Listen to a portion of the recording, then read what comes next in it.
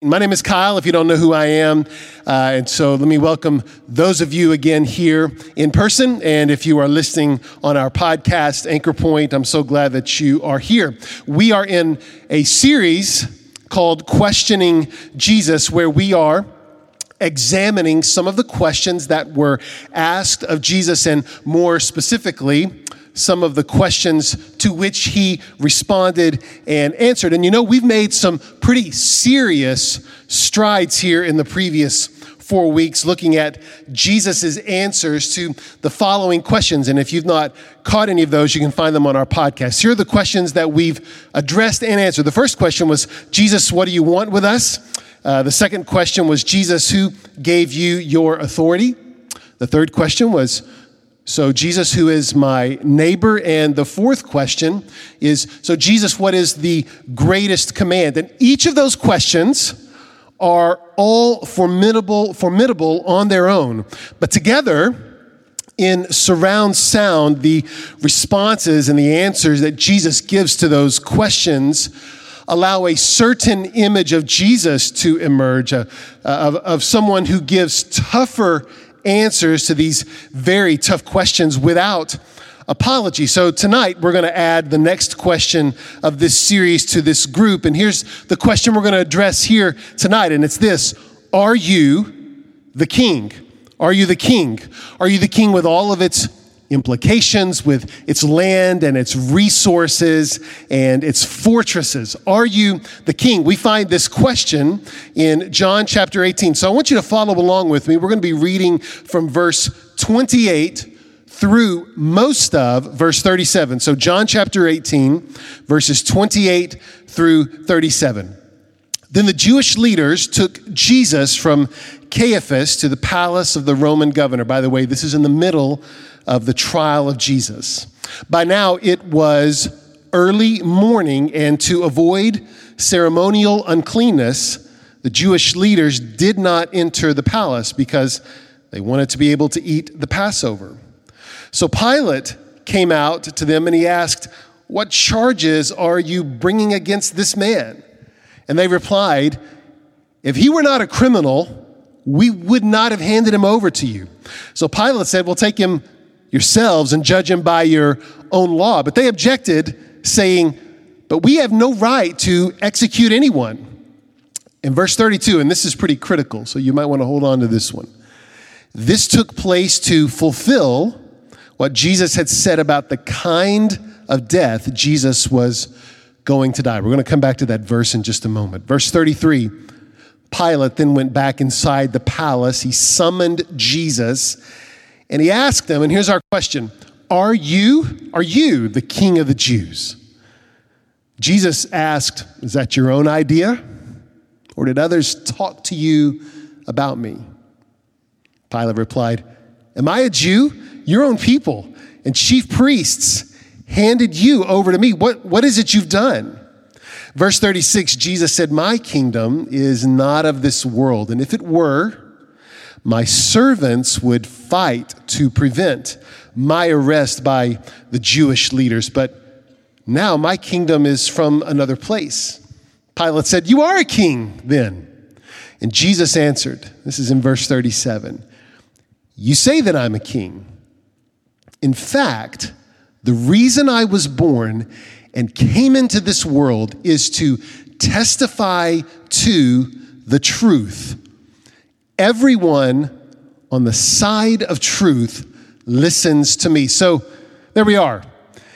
The implications of this question, Jesus, are you the king? And Jesus' answer adds to the already daunting alliance of the seismic answers to the questions that we just previously discussed. But this question, are you the king? This question is different because if Jesus is the king, which he admits to being here, and if every believer in the world adequately accepted him as the king at the most, or at the least adopted his teachings, then why isn't the world any better? In other words, if Jesus is the king, then what is he really good for? What is Jesus good for? I want to let that sit there for a minute. I once began a small group with this study around the trial of Jesus, and I began by asking this very same question. This group, though, was filled with a bunch of teenagers. They were fresh from the battlefield known as high school, and they knew exactly what I meant by asking that particular question because they lived every day in the midst of explosive and untamed energy. They lived in the midst of this hyperactive culture where days felt like weeks, where they swam for hours in a sea of wonder and potential and hurt. And they were all good students. But you might remember this, high school is hard. And they did not have a good answer to this question because they knew that it was hard and they were surrounded by evil influences.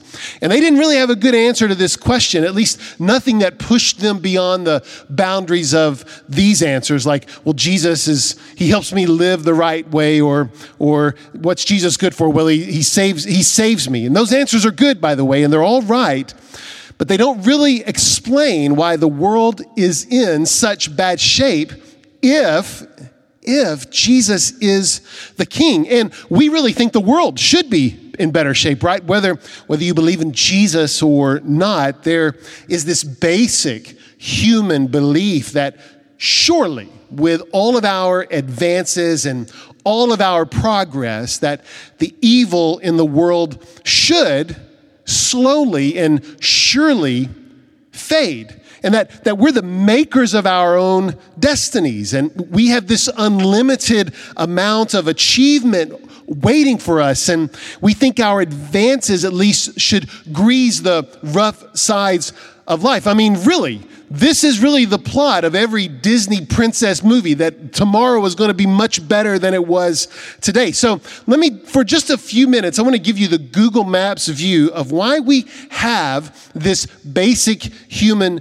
belief. And this is a very brief history lesson, but I think it's important here. So let's go to Europe. Let's go to Europe in the 19th century.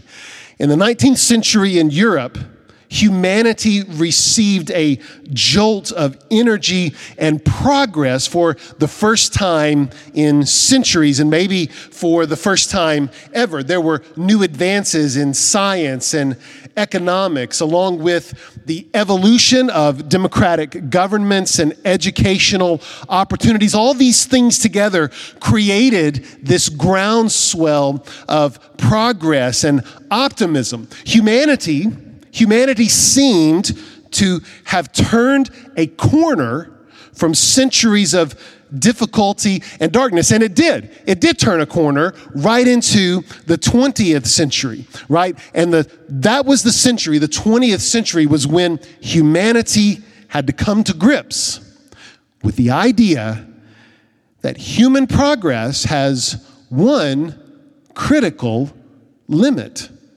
It can't stop evil. Global wars erupted in the 20th century. Technology advances produced atomic and nuclear weapons. Human exploitation and trafficking exploded. And as we've turned the corner again into the 21st century, we've not been able to stop a global pandemic from creating health crises and unrest. It's 2021. We've still not cured cancer. So humanity, for all of our creativity and for all of our ingenuity, cannot eradicate evil. And this question asked of Jesus, this question, are you the king, presupposes that if he is the king and creation is his playground, then things should ultimately look better. And he would not be, in John chapter 18, bound in chains, exhausted before Pilate, enduring these silly, pedantic questions. So let me ask again. I mean, if Jesus is the king, And what is he good for? Let's break down this text for just a few minutes because the answer to that question is right in the middle of that text. I'm going to show you this in just a moment. And what I want to do as we move toward this answer is I want to point out two key points that will act as signposts, pointing us toward the answer of exactly what Jesus is good for. So let's just kind of break down what we know about John 18, right? This is the trial of Jesus as told by John, his apostle. Jesus was brought by the Jewish leaders to Pilate. And Pilate is the Roman governor in charge of keeping the peace in Judea. That's a pretty basic answer, but that's who he was. The Jewish leaders, this is critical, they've already decided that Jesus had to die. Although, if you back up in John 18, we're really not even told why they came to that conclusion. Maybe they decided this because he was a nuisance or a blasphemer, or maybe because he disrupted the temple worship with his homemade whip. We're really not told in John 18 why they've come to this conclusion. We just know that in John 18, they have decided that it would be better off if Jesus was just executed. And what they did is they hoped for Pilate's immediate validation of their decision that Jesus should be put to death, since they didn't bring any specific charges of Jesus with them. They just brought their decision, but they told the truth. You can look there again in verse 31. They did not have the right to execute anyone outside of mob violence, and we've seen a little bit of that in the New Testament.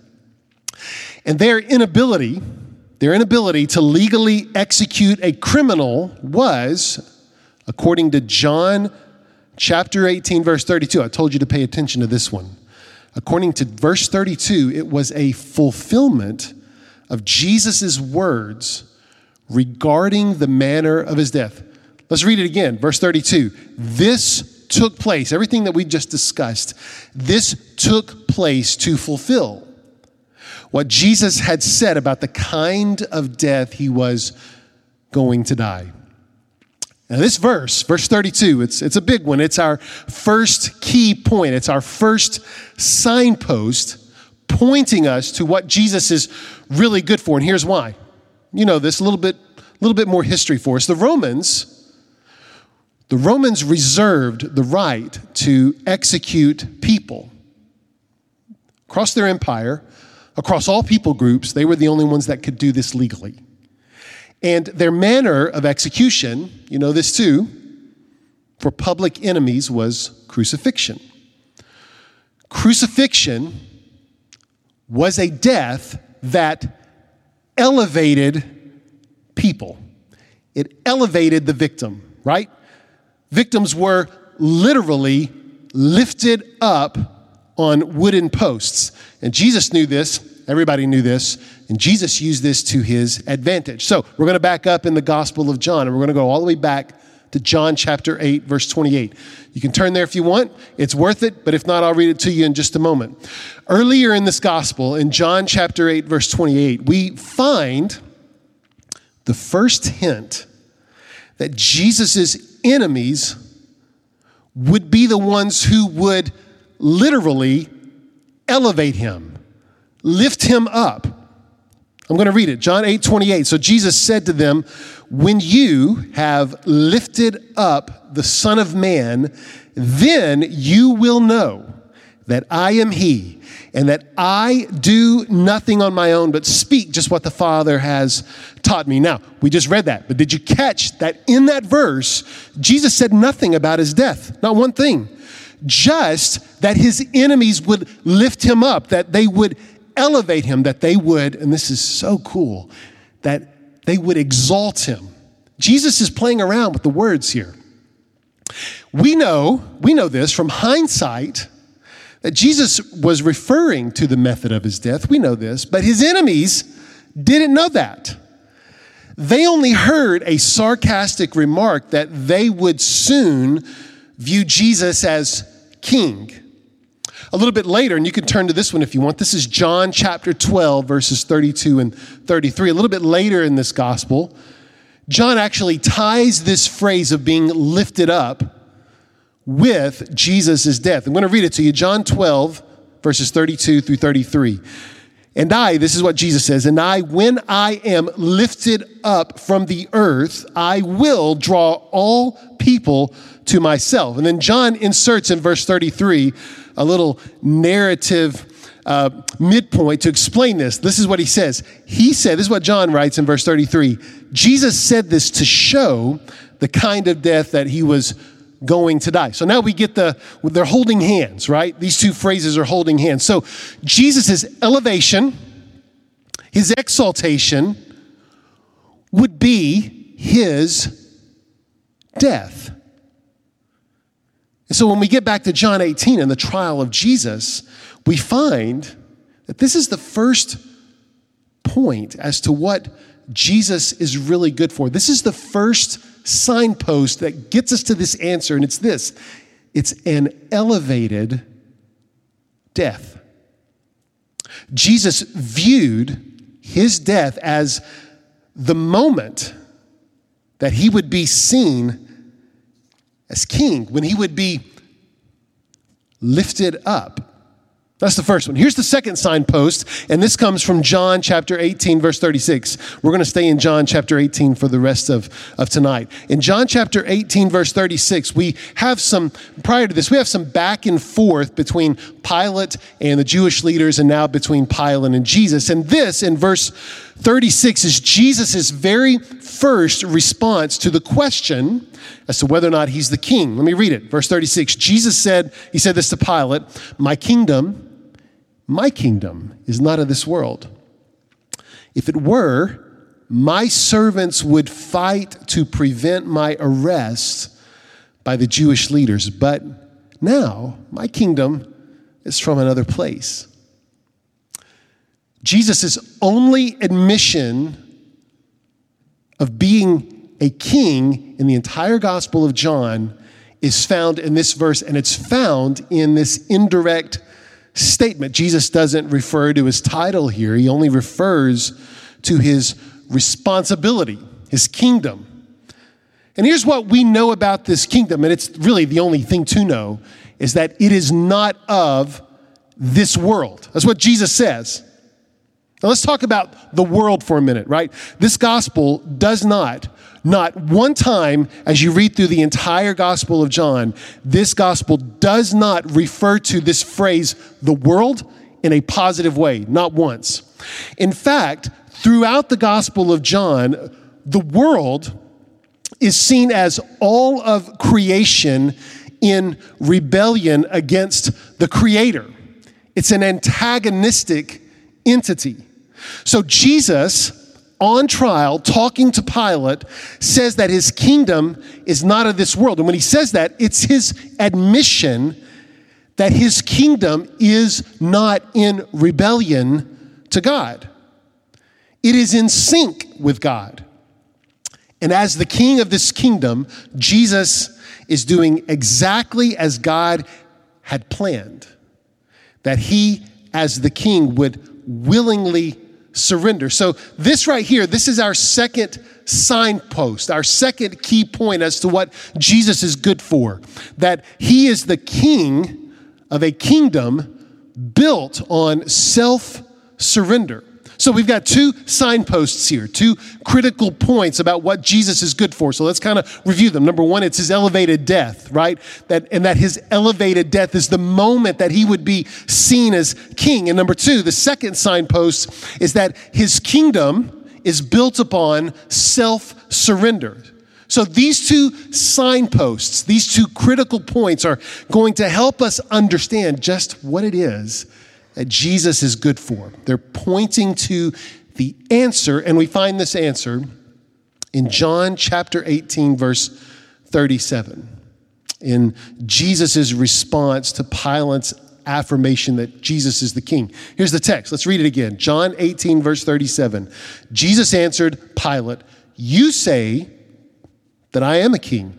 In fact, the reason that I was born and came into the world is to testify to the truth. Everyone on the side of truth listens to me. So what is Jesus really good for? Well, it's right here in this verse. Jesus existed as a human to bear witness to the truth that he is the king. And that's what he's good for. And I can tell that you're probably not very impressed by that statement. You probably heard all this before, right? So let's talk about it. Let's change our perception just a little bit. So Jesus was elevated and exalted in death as a king who allowed himself to be killed. Those 2 points together comprise the foundation of the truth to which Jesus refers here. This passage, John 18:37, it's often used in discussions about truth, and it has a certain clarity about it in a postmodern world, in a world of relativism, and it's a necessary statement. Jesus' statement on truth makes truth an absolute. It's not relative. It's not subjective. But for our remaining moments, I want to flip the script a little bit and talk about the opposite of the truth, the lie. So you want to know what Jesus is good for? As the witness to truth, Jesus stands against the rule of the lie. Now let me say that again.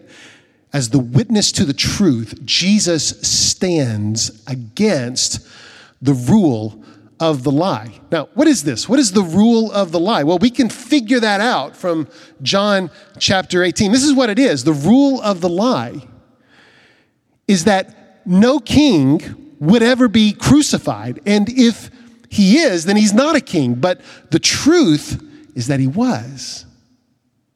The rule of the lie is that no kingdom would ever let down its defenses. And if it does, then it is certainly no kingdom.